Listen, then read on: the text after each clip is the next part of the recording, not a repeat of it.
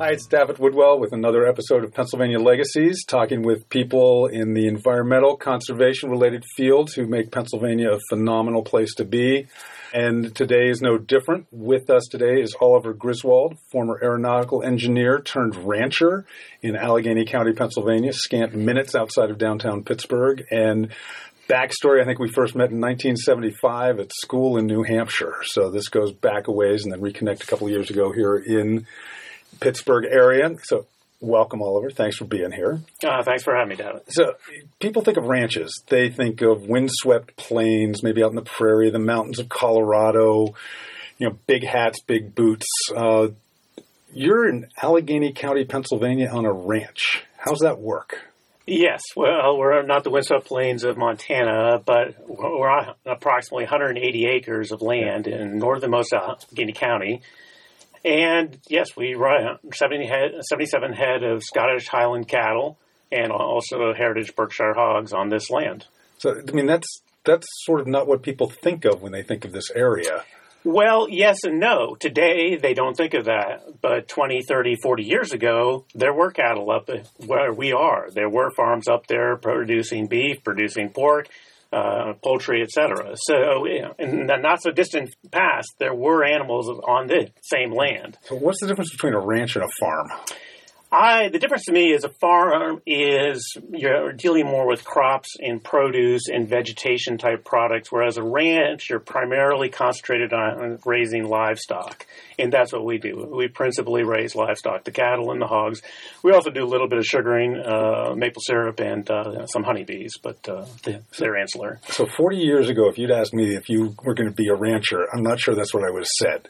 How'd you get here? No, but 40 years ago, you said that St. Paul's would have Scottish Highland cattle on campus. No. So things change. Yes. I guess the biggest motivator for me to look into this was the health of my parents at the end of their lives. And both my parents had been were very healthy throughout their lives, and our family histories were very strong. But unfortunately, my mom wound up with a host of medical issues, as did my father, kind of early in their lives. And I started to question why. Here I am, and I've got a young family and young kids, and what's happening? Am I going to go down the same path? And I didn't want to go down that path. And so I started looking into it. And the more I looked into it, I got into the food aspect and what were we eating and how had our food changed from 50, 70 years ago, perhaps, and even before then. And going through that investigative journey, I came to the conclusion that while my parents and most people were following the governmental regulations, unfortunately, those regulations were a bit misguided, perhaps, and our food had changed underneath our feet in those passing decades. So getting to that, I discovered Joel Salatin's farm, Polyface, down in Virginia. And Joel is sort of a luminary in the whole field of sustainable and natural, beyond organic farming, and I visited with him and spent some time down there looking at that. And you mentioned earlier the windswept plains of Colorado and the mountains and everything else. Well, you go down to Joel's place in Virginia, and it could be a national park, and it probably should be a national park, because here you have unbelievable beauty in the Shenandoah Mountains, along with all these animals that are being raised in a healthy manner, in a natural manner, mimicking nature. There's no pesticides, there's no chemical, there are no hormones, there's no antibiotics. There's no need for veterinarians because it's a healthy ecosystem. And this really intrigued me and captivated my mind. And I was determined to look into doing this myself, possibly, because I'd always really enjoyed the outdoors. And while I started in aeronautics, I went into IT and computers. So I'm sitting there at my desk behind a screen 12, 14 hours a day. And I sort of thought, well, this would be wonderful to get outside and fresh air and perhaps live a little bit more naturally myself. That's gutsy. That's one of those. Yeah, talk to my family. Yeah, that's one of those big, careers going on, and you decide to upend it and start walking around with cattle. Yes, and it's absolutely wonderful. There's something to be said for slowing down, but in many respects, this isn't slowing down because there's so much to discover and there's so much to learn. And today, with technology and what we can learn and apply it to these systems, you might surprise you, but I am absolutely ecstatic and optimistic about the coming robots and AIs, because what we're going to be able to do relative to producing the rest of the foods we eat, principally the grains and the produce and such, we're going to start to be able to raise these items that we're presently raising in huge, vast monocrops out in the Midwest, where we get these huge fields of corn and soybean. And unfortunately, that's a very unnatural way of raising foods. And probably, the research is showing probably in the last 70 years or so, those crops have lost anywhere from 30 to 70% of their nutrition, simply because we've depleted the soil through our practices. What the robots and the AI are going to allow us to do, and what some people are doing in the permaculture world already on smaller scales, is to effectively be able to raise these crops intermingled in a biodiverse technique at a large scale and start to get back to where nature started with. Okay, if you go back to before the dawn of agriculture, everything worked. I mean, the whole earth, if you look at the whole blue marble, everything had something to eat, everything lived, everything died, everything recycled, it all worked. When we first put that plow into the earth and started mining the carbon that was in the earth, we got tremendous bounty. But you look at the Fertile Crescent now in the Middle East, it ain't so fertile anymore. And the same thing's happening to our Midwest with other casualties, such as the algae blooms in the Gulf of Mexico, et cetera, et cetera. So I think we are on the cusp of an opportunity to start to really go back in time to a more nutritious, more healthy ecosystems that will provide us with better foods and hopefully make us healthier in the process. So how'd you pick cattle? And which breeds? Why'd you pick your breed? Right. Cattle, why did I pick cattle? You need a large ruminant. Cattle are big ruminant animals. They're domesticated ruminant animals, analogous to bison or wildebeest. And you need them to have pasture. If you don't have those big ruminant animals, you wind up with brush, and then you wind up with forest. And eventually, in the old days, lightning would hit and it would burn down, and now you got pasture again, and the cycle starts again. However, we're not allowed to let the woods burn anymore, so you need something to keep it open. In the modern era, we use tractors and brush hogs and stuff, or we plow up the fields.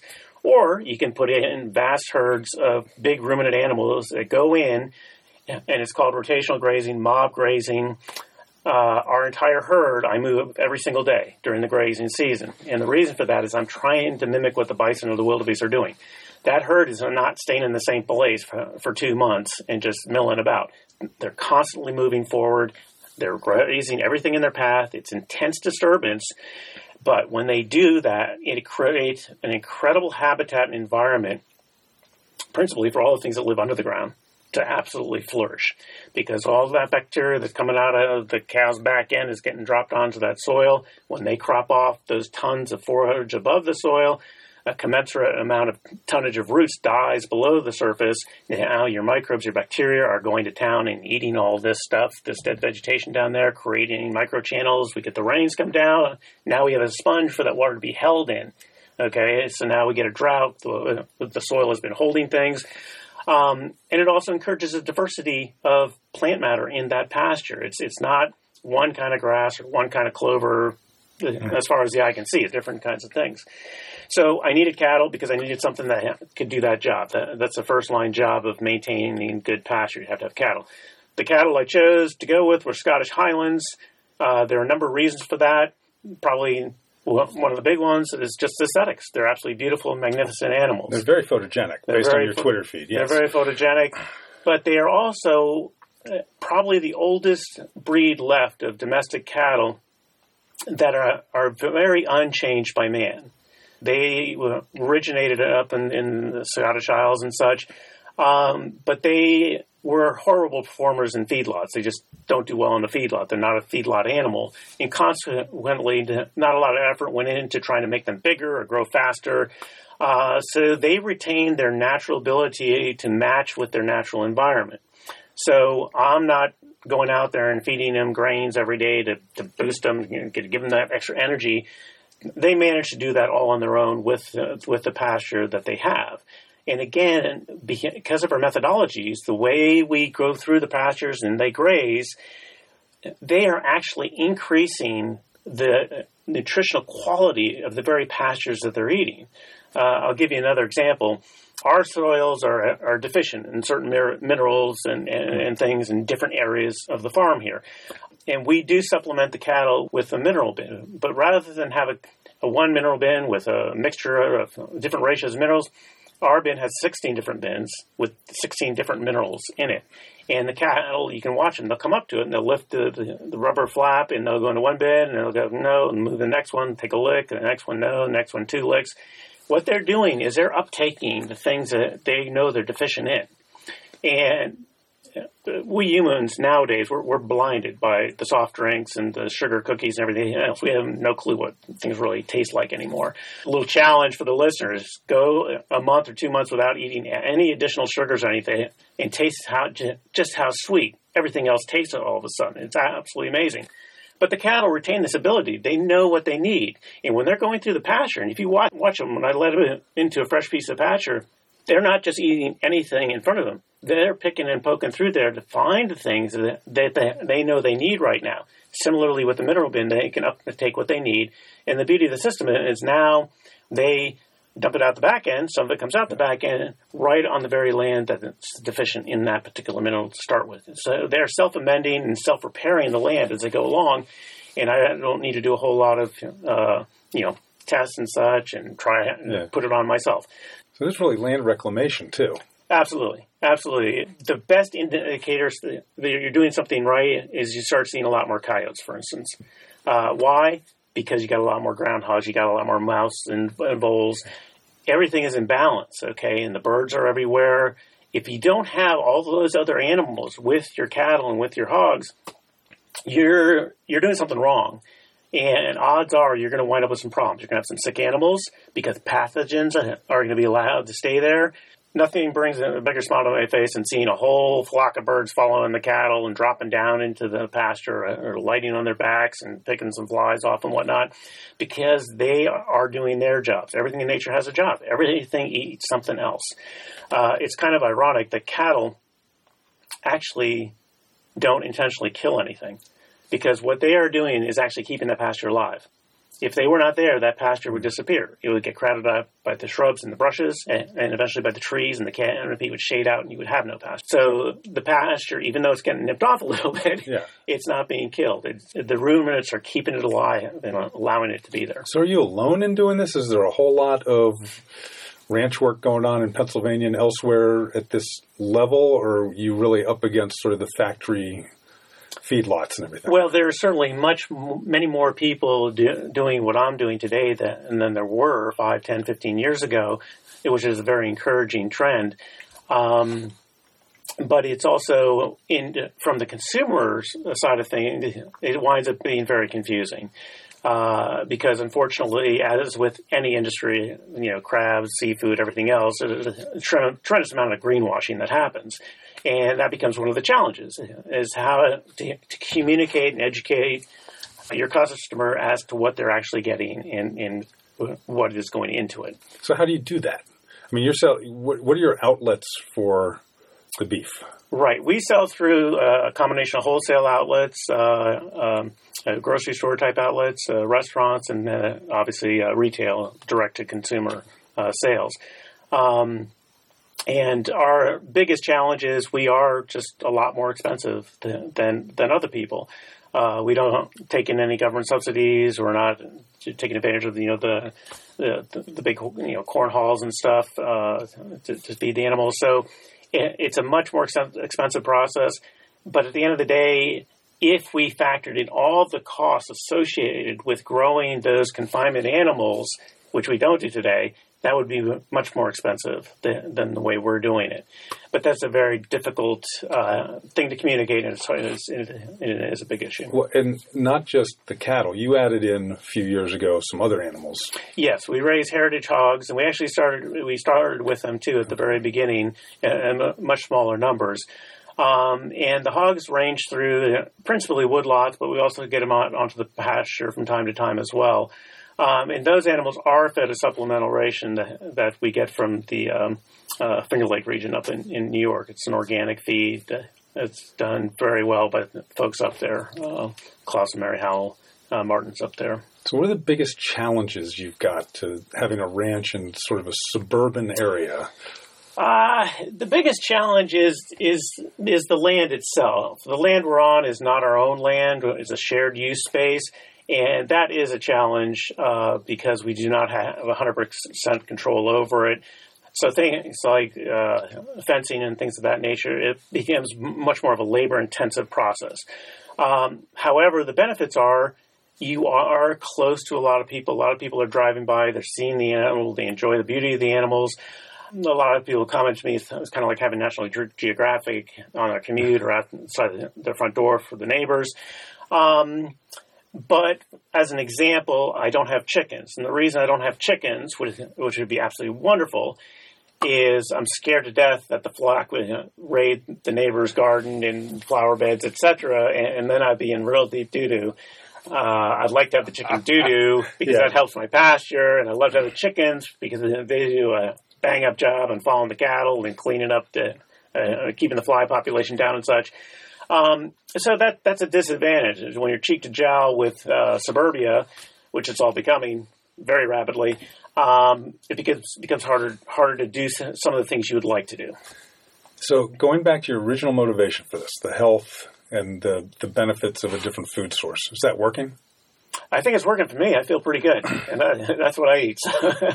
And the food, the beef's being accepted. I mean, you're at farmers markets, even in other markets, right? But people are accepting. You've got a good clientele going? Yes, yeah, we have good clientele going. And again, this is not for everybody. You have to understand what it is and appreciate it for what it is. We are not going to compete, for instance, on, say, tenderness outside of the fillet with the average age 13-month-old animal coming out of the feedlot. That's a baby. A cow isn't mature until they're 3 years old. The average age of processing for animals is 2.5 to 4.5 years of age. It's a different animal. It's much more of perhaps a traditional, European beef model, which is an older animal, has a lot more flavor in it because it's a mature animal. And so that's what we're going after, and those are the people we look to connect with. All right, so this is local, sustainable, beyond organic, I think you said. Mm-hmm. Okay. All the buzzwords that are flying everywhere. Well, that's the question. How do you figure out, as a consumer, it's incredibly difficult. What to do with this? That's incredibly difficult. For instance, local. People automatically assume, well, if it's local, it's great. Well, no. Not necessarily. Everyone assumes if it's organic, it's great. Well, no, not necessarily. In my world, organic stands for something, but take an organically fed beef cattle. It could be in a CAFO, concentrated animal feeding fed organic grains. Okay, Everything's organic so far. And then it's processed. It's 100% organic. Okay, but it's not natural. That's not a natural. That's not a healthy animal. Okay, that's a sick animal, and I don't want to be eating a sick animal. I want to eat a healthy animal. So it's the buzzwords are they're very confusing at the end of the day to people. And to answer your question, what is a consumer to do? If you're really vested in it, you don't have to go through the lengths that I went through and start a ranch or a farm yourself. It's not necessary. However, it does pay to do a little bit of legwork, go out, visit the operation, ask a lot of questions to try and distill what's actually transpiring. So how does, in your head, how does the engineer coexist with the rancher? Oh, my gracious. You want to talk about water pumping problems and yes. providing electricity? And, there's a lot of this stuff that keeps me occupied trying to better the systems, to make the whole process more efficient. As we've grown and gotten larger, we're still a family operation. And it becomes necessary to improve the methodologies such that you have a little bit of free time off and can do some other things with the kiddos and stuff, and you don't have a mass revolt on your hands. And you guys are big on social media. I suppose so. I just started, when we started, one mistake we made, we started back in 2010, and I was just easing into it. I'd done a lot of research. I'd visited a lot of farms, spoken with a lot of people. It's like anything, when you get your first animal on the land, you don't know anything. You're starting from ground zero, and what the heck am I doing? And I wanted to grow the herd and understand what I was doing, improve the land, reclaim that land before we started selling. I should have started selling right then, but we didn't. So when we started selling, I started just posting daily, and it's just been a habit, almost a discipline for me to go through to do. And has that been successful? Oh, I think it's been successful in terms of communicating what we're doing. Nothing's as good as coming and seeing it for yourself. Obviously, you can cherry pick the pictures you're showing. But so, for the serious eater, for the serious connoisseur, you got to get out there. You got to see what's going on for yourself to appreciate it, and then make up your own mind where you want to put your money. So what's next? I mean, you guys have the 77 head or whatever. Well, the herd's growing, and so in the hogs, we're up to about 150 head of hogs now. I think what's next is trying to figure out a way to incorporate some of the other animals that would be great to have with our current herd. And I've been racking my brain on different fencing concepts to keep those critters in and from range and into the neighbors. That's really the next big evolutionary step that we can take that would significantly help our operation. All right, so Northwoods Ranch, where do people find the wonderful product? How do they find you guys? Right, well, you can head to our website, which is nwoodsranch.com, and find our contact information, all the social media links. From there, then you can give us a call or shoot us an email, and we have a list where you can find our product and such. All right, now, are you doing this barefoot? Before I forget, I do some of it barefoot. What I discovered, I went barefoot back in 2005 or something, and we still have enough briars and thorns around that I don't know how animals do it. To tell you the truth, it kicks my butt, and I do know if you have time, if you can go slowly, you can get through anything barefoot. And this morning I ran 4 miles barefoot. Now I ran on a road, and a road is easy because it's smooth and nothing's going to nail you. But if you have to go fast, and sometimes when you're dealing with animals, you got to go fast, then you can get in trouble. But what's the biggest surprise been to you as you entered this world of ranching, from going behind screens to getting out all the time? Biggest change or biggest surprise? I think perhaps the biggest surprise, but I'm not sure it was a surprise because I think I knew what I was getting into when I got into it. But I would say the biggest enjoyment is really the aesthetic of nature and being part of something that is improving the environment, which is improving the habitat, which is bringing the coyotes in, which is bringing all these other animals into this area. To coexist and to help my animals. The feeling that you get when you show up at 1, 2 in the afternoon to move the cattle to the fresh pasture. Why? Because you want that sun beating down on those plants, bringing all those carbs up to the tips so they get the best parts when they graze. This isn't a 6 a.m. dawn gig. This is a middle of the afternoon kind of gig. But when you reel back the fence to let them through, that's what they want to do. They want to go to the next piece of pasture. I want them to go to the next piece of pasture. And if I'm too slow laying that next pasture out, they're mooing and hollering at me to get going. And I reel it back, and they're brushing by me and turning the horns so they don't nail me to get through to the ice cream in that fresh piece of pasture, all like good bits. So it's a very harmonic relationship between myself and these animals. We're on the same team. We're working towards the same end. What my objective and hope is that I'm providing them with a great life with one bad day at the end, which is the best thing I can hope for myself. Well said. Well, with that, Oliver Griswold, Northwoods Ranch in Allegheny County, Pennsylvania. Check out their website, follow their Twitter feed, etc. Thank you so much for being here, and go move some cattle. I will. We're going to cross the road. Thanks, Alec.